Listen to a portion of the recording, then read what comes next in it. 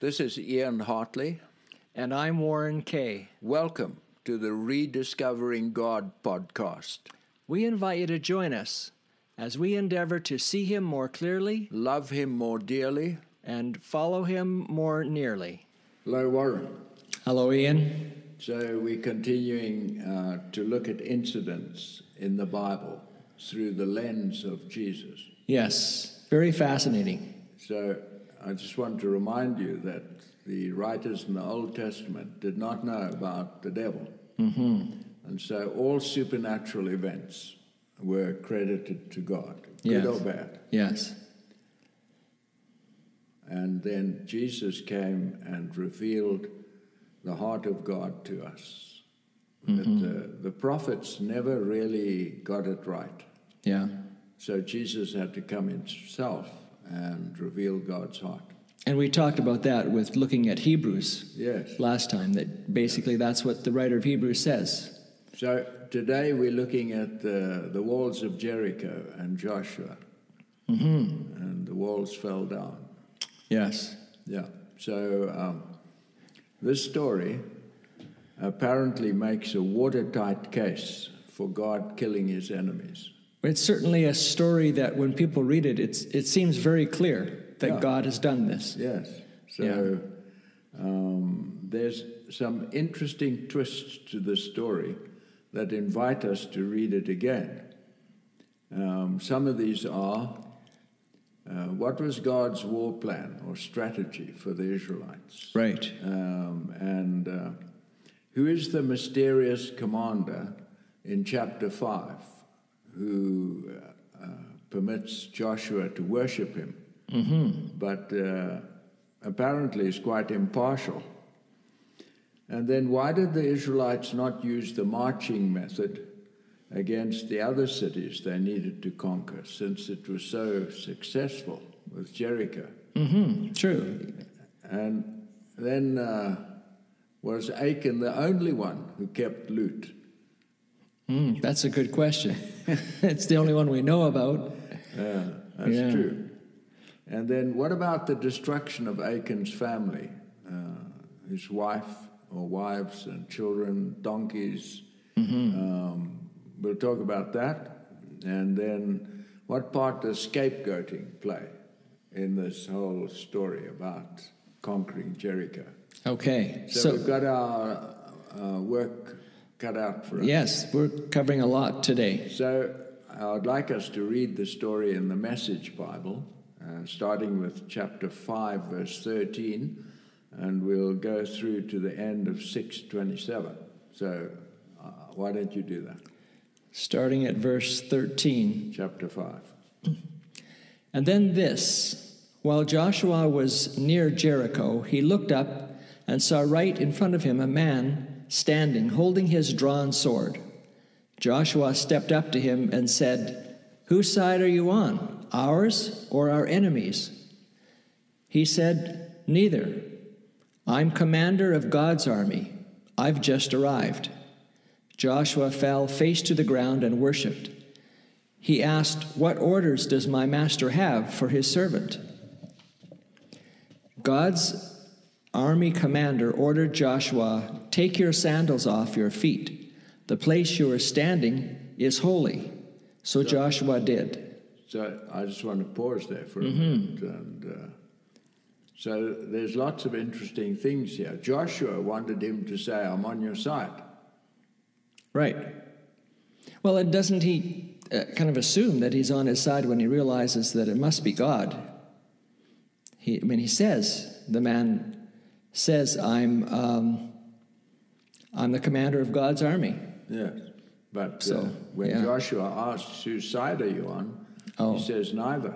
True. No, that's a good point. Mm-hmm. So I would have really been unhappy about that if I was Joshua. Yeah. And then this thing about take your sandals off reminds us of Moses at the burning bush. Mm-hmm. So, and Joshua worships him, and this army commander doesn't stop him like angels usually stop humans. Right, yeah. So you're suggesting this is Jesus? Yeah. Well, whoever appeared to Moses. Yeah. Same person. Right. And this being loves the people of Jericho just as much as he loves the Israelites. That's why he says neither. Okay. Okay, well, we'll come back. Right. Okay, yeah. I'm going to keep reading. Good point. Chapter 6. Okay, Jericho chapter 6, verse 1. Jericho was shut up tight as a drum because of the people of Israel. No one going in, no one coming out. God spoke to Joshua, "Look sharp now. I've already given Jericho to you, along with its king and its crack troops. Here's what you are to do. March around the city, all your soldiers. Circle the city once. Repeat this for 6 days. Have 7 priests carry 7 ram's horn trumpets in front of the chest. On the 7th day, march around the city 7 times, the priests blowing away on the trumpets, and then a long blast on the ram's horn. When you hear that, all the people are to shout at the top of their lungs. The city wall will collapse at once. All the people are to enter, every man straight on in." Okay, so I want you now to drop down to verse 15. When the 7th day came, they got up early and marched around the city this same way, but 7 times. Yes, this day they circled the city 7 times. On the 7th time around, the priests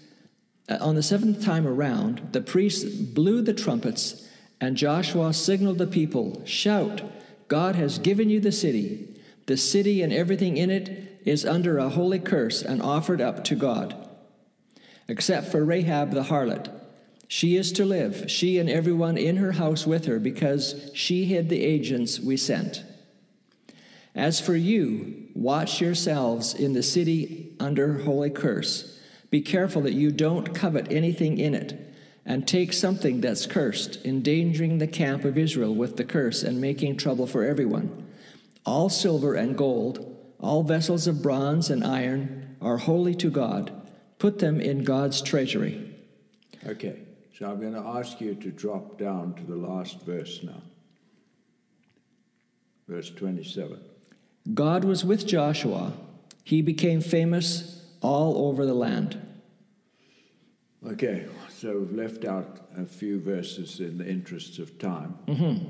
So here's some verses that indicate what God's war plan or strategy was for the Israelites.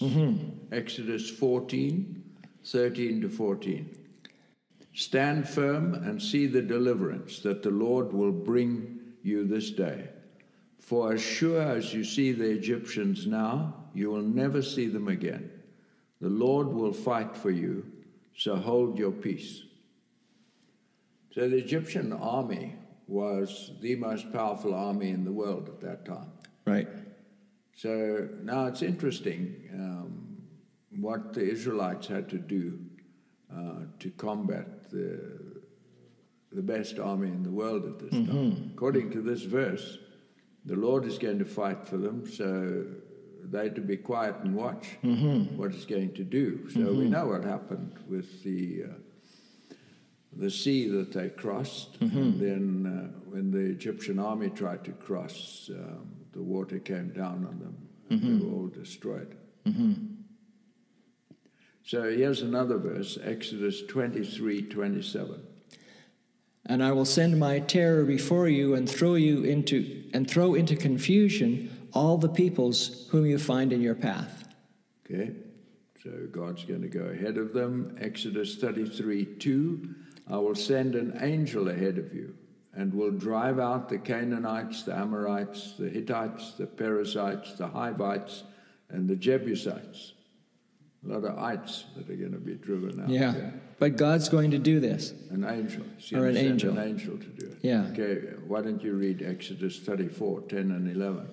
"The Lord said, 'Here and now I make a covenant.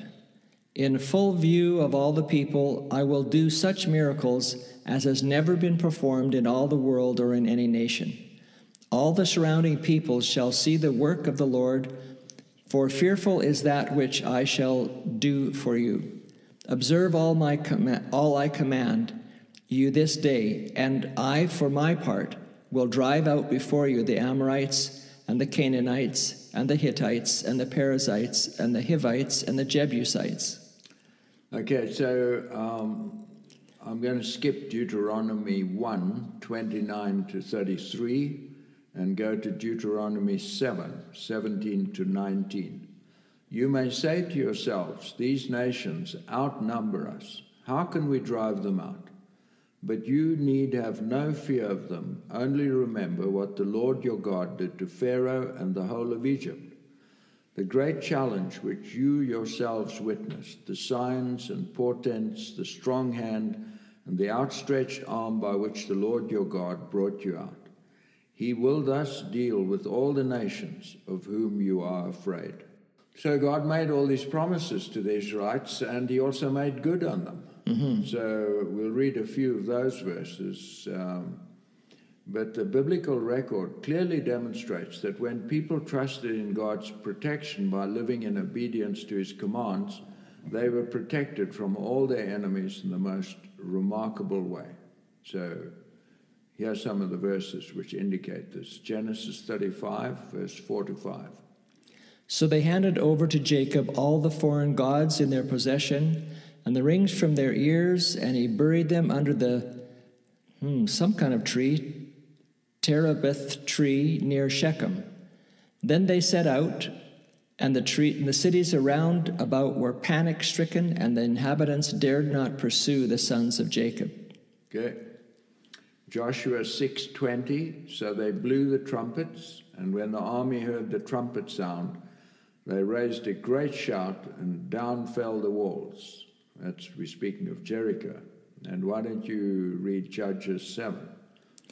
The three companies all blew their trumpets and smashed their jars, then grasped the torches in their left hands and the trumpets in their right, and shouted, "A sword for the Lord and for Gideon." Every man stood where he was all around the camp, and the whole camp leaped up in panic and fled. And it turned out that these people started killing each other. Yes. So that's what happened there. Then in Joshua 10, verse 11, as they, this is the attackers of the Gibeonites, were fleeing from Israel down the pass, the Lord hurled great hailstones at them out of the sky all the way to Azekah. More died from the hailstones than the Israelites slew by the sword. So there's a most remarkable story in 2 Chronicles 20. Will you read from verse 20 to 23? So they rose early in the morning and went out to the wilderness of Tekoa.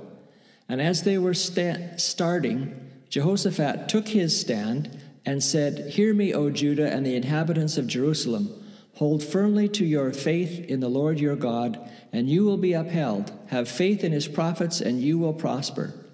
After consulting with the people, he appointed men to sing to the Lord and praise the splendor of his holiness as they went before the armed troops. And they sang, "Give thanks to the Lord, for his love endures forever." As soon as their loud shouts of praise were heard, the Lord deluded the Ammonites and the Moabites and the men of the hill country of Seir, who were invading Judah, and they were defeated. It turned out that the Ammonites and the Moabites had taken up a position against the men of the hill country of Seir and set themselves to annihilate and destroy them. And when they had exterminated the men of Seir, they savagely attacked one another. So the dread of God fell upon the rulers of every country when they heard that the Lord had fought against the enemies of Israel, and the realm of Jehoshaphat was at peace, God giving him security on all sides. So this is weird strategy for going to war. You take your choir instead of your armed men. Right. You teach your armed men to sing. Right. They become the choir. Yeah. I think if I'd been in that situation, I'd probably had a machine gun under my robe. Under your choir robe. Yes. 3 times a year, all the Israelite men would go up to the feasts in Jerusalem.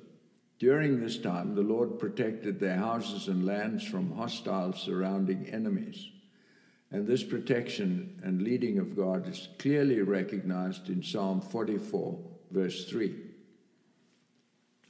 It was not our fathers' words that won them the land, nor their arm that gave them the victory, but thy right hand and thy arm, and the light of thy presence, such was thy favor to them. So, 1 Chronicles 28 indicates that David was not permitted to build the temple because he was a man of blood. So, if it was God's will or design for David to be involved in so much death and destruction and blood, starting with the way he responded to Goliath, then it's hardly fair for God to later reject David's desire to build the temple because he was a man of blood. It's like almost God was encouraging him along the way, giving him victory at every turn. It is rather that God's temple, his dwelling, can never in any way be associated with force, since the government of God is based on free choice and love. Compelling force is not part of his rule, and God risked the disappointment of one of his dearest friends to make this point. So, having talked about, God's plan and his strategy for conquering the land, let's talk a little bit about these scriptures. Let's talk about this commander in chapter 5 of Joshua, who doesn't take sides. As you've suggested already, this army commander from heaven, or this commander of heaven's armies, must be Jesus Christ himself, because he accepts the worship of Joshua and tells him to remove his shoes, which was the way of indicating that he was on holy ground and he was worshiping God himself. What shall we make of this? We can only conclude that God loves both the Israelites and the people of Jericho. We may also conclude that this angelic commander was not going to destroy the people of Jericho. He had purer motives and nobler missions than getting involved with the war between the Israelites and the inhabitants of Jericho. I don't know what other conclusion to come to because of this being's response to Joshua's query, whose side are you on? It's just neutral. So are you suggesting that it wasn't that commander's desire for the people to go in and kill everyone? Just that the walls would collapse, they would recognize the power of the God that the Israelites served, and then they could have decided to follow God just like Rahab did. Yes, they were given 7 days to think seriously about their possibilities. And those 7 days were an act of mercy. Of grace. Yes, and did Rahab evangelize the city? We don't know. It doesn't seem like there was a good response to it. Okay, so let's talk about marching around the city. I don't think the Israelites believed that this was the best way to capture cities, even though it was so spectacular and dramatic and convincing, because they never used it again. Right. So what do you think about that? They never used it. It's very curious, because you'd think they would have headed off to Ai and done the exact same thing, because it was so successful the first time. Yeah. And the people were not to participate in the destruction of the walls, since this was to be done supernaturally. Now, the fall of the city was not to be to their credit, and they were not to benefit from its fall. They were not to take any of the loot. The valuables from the city were to go to the sanctuary for the Lord. So there's a parallel to this in the destruction of Jerusalem in 70 AD by the Romans. So Jesus predicted the fall of Jerusalem's walls and the burning of the temple. Remind you that Jericho's walls fell down and it was burnt, and so on. So they're good parallels here. So Jesus tells this parable in Matthew 22, verse 1 to 7. If you'll read that for us, please. Jesus spake to them again in parables, saying, The kingdom of heaven is like a king who prepared a wedding banquet for his son. He sent his servants to those who had been invited to the banquet to tell them to come, but they refused to come. Then he sent some more servants and said, Tell those who have been invited that I have prepared my dinner. My oxen and fatted cattle have been butchered, and everything is ready. Come to the wedding banquet. But they paid no attention and went off, one to his field, another to his business. The rest seized his servants, mistreated them, and killed them. The king was enraged. He sent his army and destroyed those murderers and burned their city. So at face value, this parable means that God's going to get angry. And so he's going to, Jesus is talking about Jerusalem. So God is going to come and kill the inhabitants of Jerusalem and burn their city. For rejecting Jesus. Yes. Now this happened. But it wasn't God inspired. So did God raise up the Romans and help them develop their machines of war and their strategies so that they could turn them all against Jerusalem? Unlikely. The Roman emperors were some of the most despicable rulers you can think of. You can think of Nero, who burned down part of Rome and then blamed it on the Jews so he could persecute them.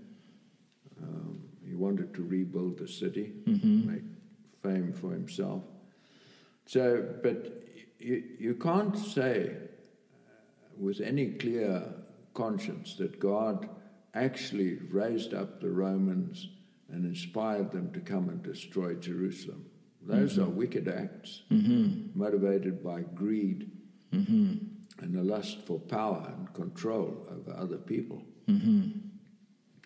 So why does Jesus tell the parable like that? Because at that particular point in his ministry, he's trying to enforce the idea that people need to choose to believe in him and choose him as their savior. That's the point of the parable. And the other details was what the culture they were used to. That's what a king did with a rebellious city. And had they listened to him, had the city accepted him, then Rome probably wouldn't have come to destroy the city. No, they wouldn't. God would have protected the city. So if you want to know the theology of Jesus, you can't look at the details in the parables.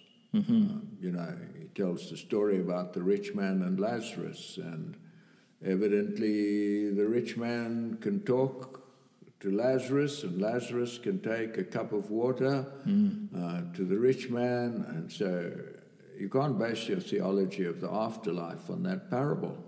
He's making a point in the parable that even though someone rises from the dead, unbelievers will not believe. Unbelievers do not believe because of miracles. It's a very interesting concept. So even though he references the king was enraged, and you think it's referencing God, he's really talking about the Romans coming with an army that will eventually destroy Jerusalem because of their, just because that was happening in the time. So the city, the inhabitants were murdered, killed, and the city was destroyed, was burnt. But the causative agent was Rome, not God. But even Jesus' parable categorically says the king is going to do so. So there's a very interesting story in 2 Chronicles 28.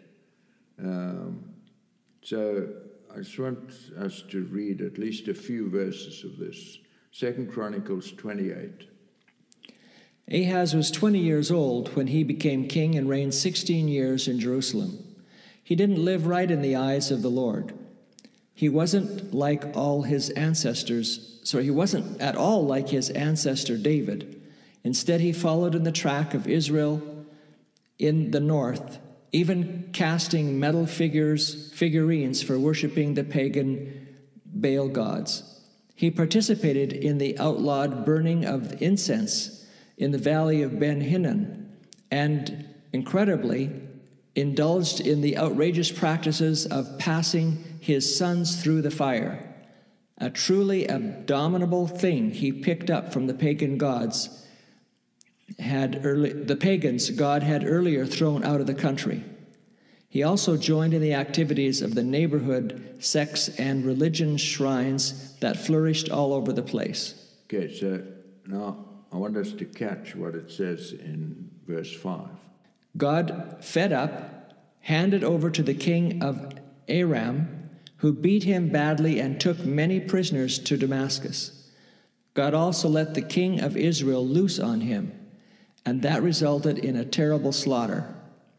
Pekah, son of Remaliah, killed 120,000 in one day, all of them first-class soldiers, and all because they had deserted God, the God of their ancestors.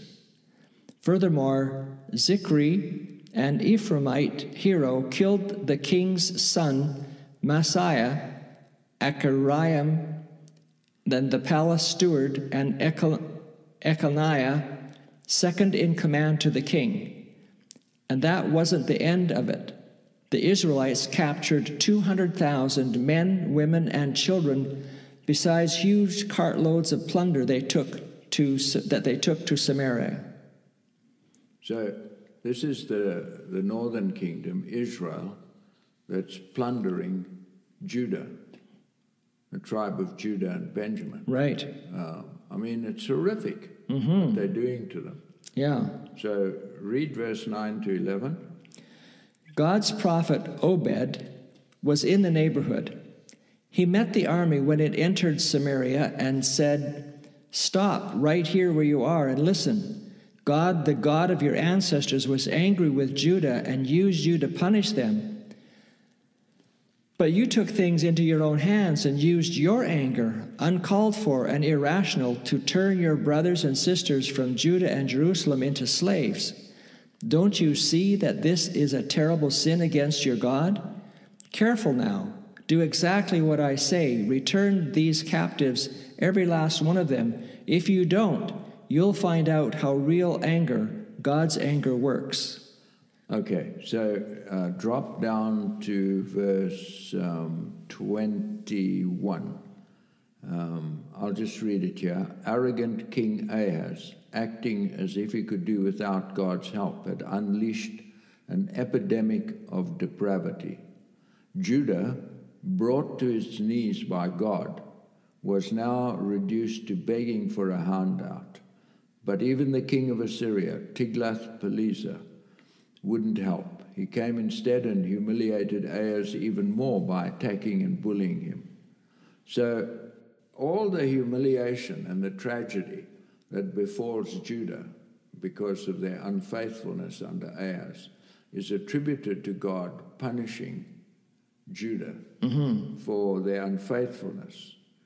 But God didn't raise up Aram and Assyria and Israel and Edom and Philistia to raise Judah, to raid Judah. I mean, imagine God's inspiring all the enemies of Judah to come and attack them. I don't know if that works for you. Is that legitimate? But that's often what we've thought, is that God sends these other countries to punish his people because they've wandered away from him. So in an indirect way, it's true, in the sense that when we are unfaithful to God, when we break our covenant with him, we force him away because he respects our choices. And when he's forced away, we lose our protection from the devil and from our enemies, who are motivated by greed and wickedness, as we are sometimes. But to blame this on God, so why does the writer do this? because how can God's chosen tribes of Judah and Benjamin experience all this trauma? For the writer, it's supernatural. Mm-hmm. And so because the writer doesn't know about the devil, he attributes all this trouble to God, that God's bringing upon them because of their unfaithfulness. So we're back again to the blessings and the curses. If you are obedient and faithful to me, I'll bless you. If you're not, I will curse you. Mm-hmm. Now, we don't talk like that today. Mm-hmm. We say things like this: if you follow God and obedient to him, blessings will come to you. Mm-hmm. But if you refuse to follow him and you're unfaithful to him, there are terrible consequences to that. Mm-hmm. In the very nature of reality, and also because you expose yourself to the devil by forcing God away. And the consequences are more inherent in the situation, and not God saying, oh, I'm going to punish that person because they're not doing what I want them to do. Yeah. Who supernaturally pushed the walls of Jericho over? So that's really the question, because people use this story and they say, well, look, God told Joshua this was the process. You march around and then you blow the trumpets and give a shout after marching around 7 times on the 7th day, and the walls will fall down. We've got this impartial commander. We've been through examples of how Old Testament writers say that God destroyed the city. Jesus even tells a parable that the king, who is his father, is going to come and execute the inhabitants of Jerusalem and burn the city. We've looked at that. Even though this is directly stated by the writers of the Old Testament and by Jesus himself, we know historically that what happened was that God did not prevent the enemies of Judah from attacking, making slaves, and so on of Judah, his precious 2 tribes of Judah and Benjamin. So you have to deal with this. You can't just take the instructions to Joshua and say, well, that's normative for me. Because you've got so many places in the Bible where it says God did something that he clearly didn't do. And we can look at other incidents like this. So who pushed the walls down? I'm suggesting to you that the devil pushed the walls down. Well, why would the devil push the walls down if God had predicted it? Because he loves to destroy God's creation. And when the walls are pushed down and all the people of Jericho are destroyed, he really blackens God's reputation as a God of love. So why did Joshua say that God was going to do it? Because when God makes a prediction, Joshua, and it's supernatural, the outcome's going to be supernatural. Joshua concludes that God's going to do it because he doesn't know about the devil. So God says to him, look, do this and the walls will fall down. And Joshua, in his head, understands that to mean, do this and God is going to push the walls down. And if the devil pushes the walls down, in first glance you think, well, that was really convenient. And yet, like you said, by doing that, he makes it look like and is recorded as something that God does. So that messes with our understanding of who God really is. That if necessary, he will use force to be able to bring about what he wants to have happen. Yeah, he's very clever, you know. Yeah.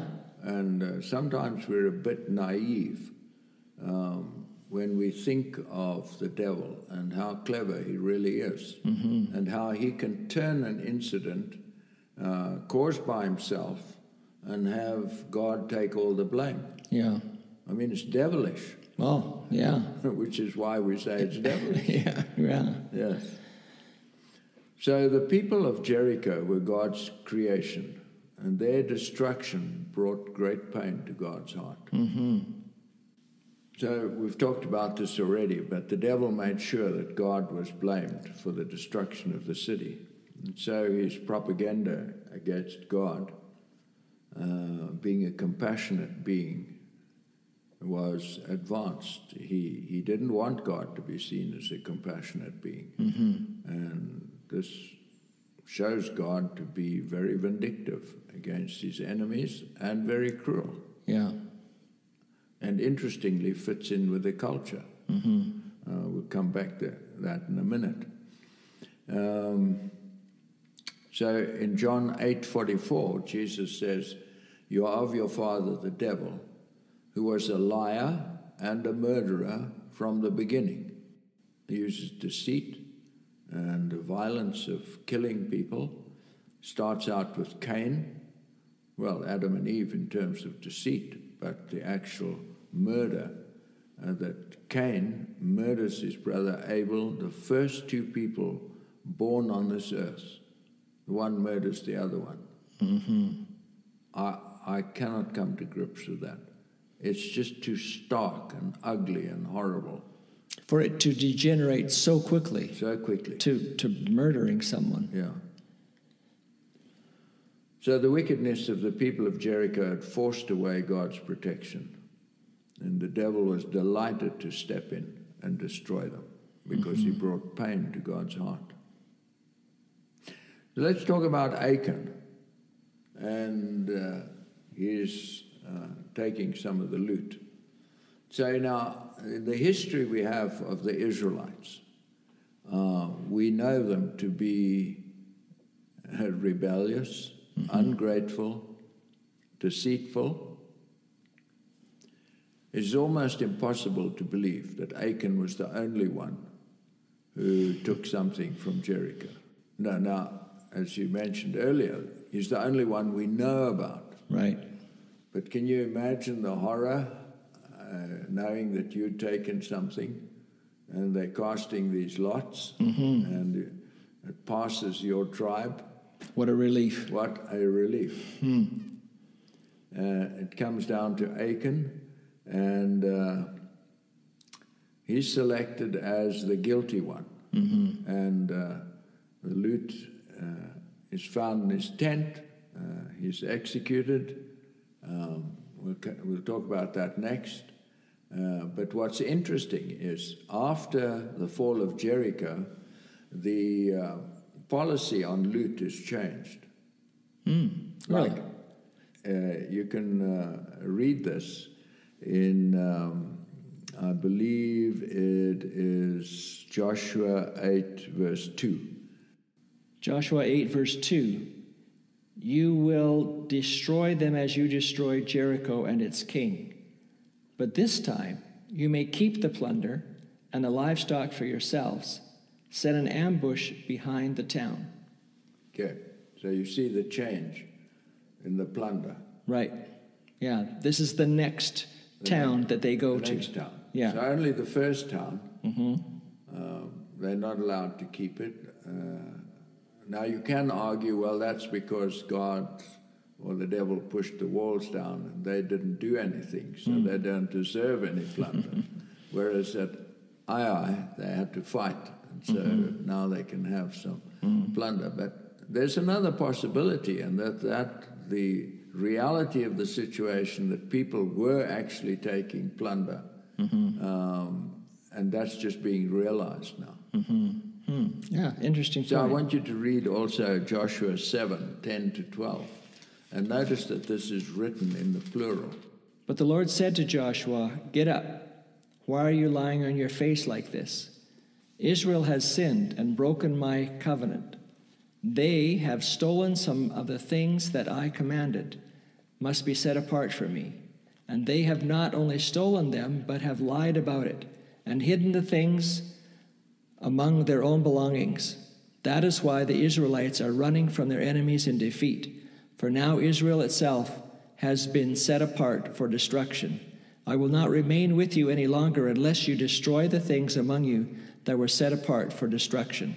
Okay, so do you notice it's written that Israel they have done this and they have done that, and that's why they are running. It doesn't say they're running in ignorance. They knew they were guilty. And we only have the story of one person.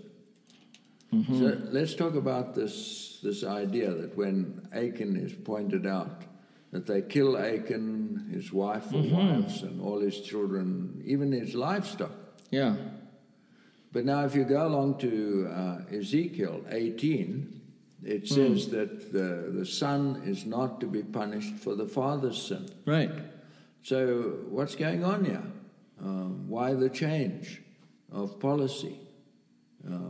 Earlier on in Israel's history, they're killing everybody who's associated with the offender, perpetrator. And then later on, the later prophets say, no, that's not fair, that's not just.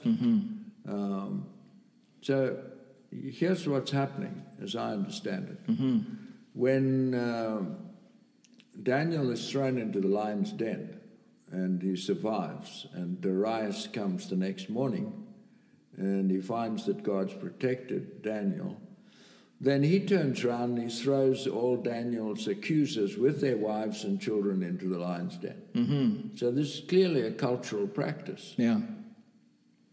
That there's a community punishment. It's not the extended family.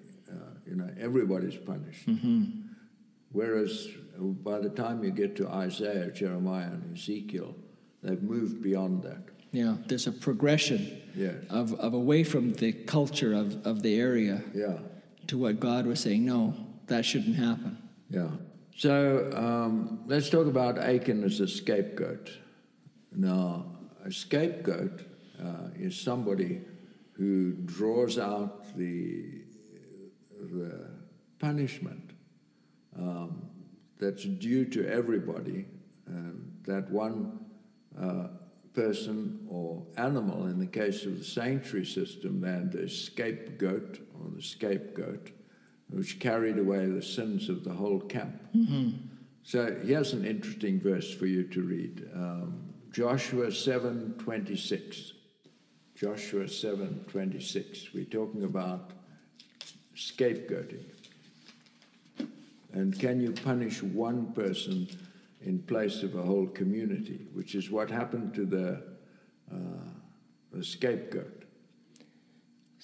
Joshua 7:26. They piled up a great heap of stones over Achan, which remains to this day. That is why the place has been called the Valley of Trouble ever since.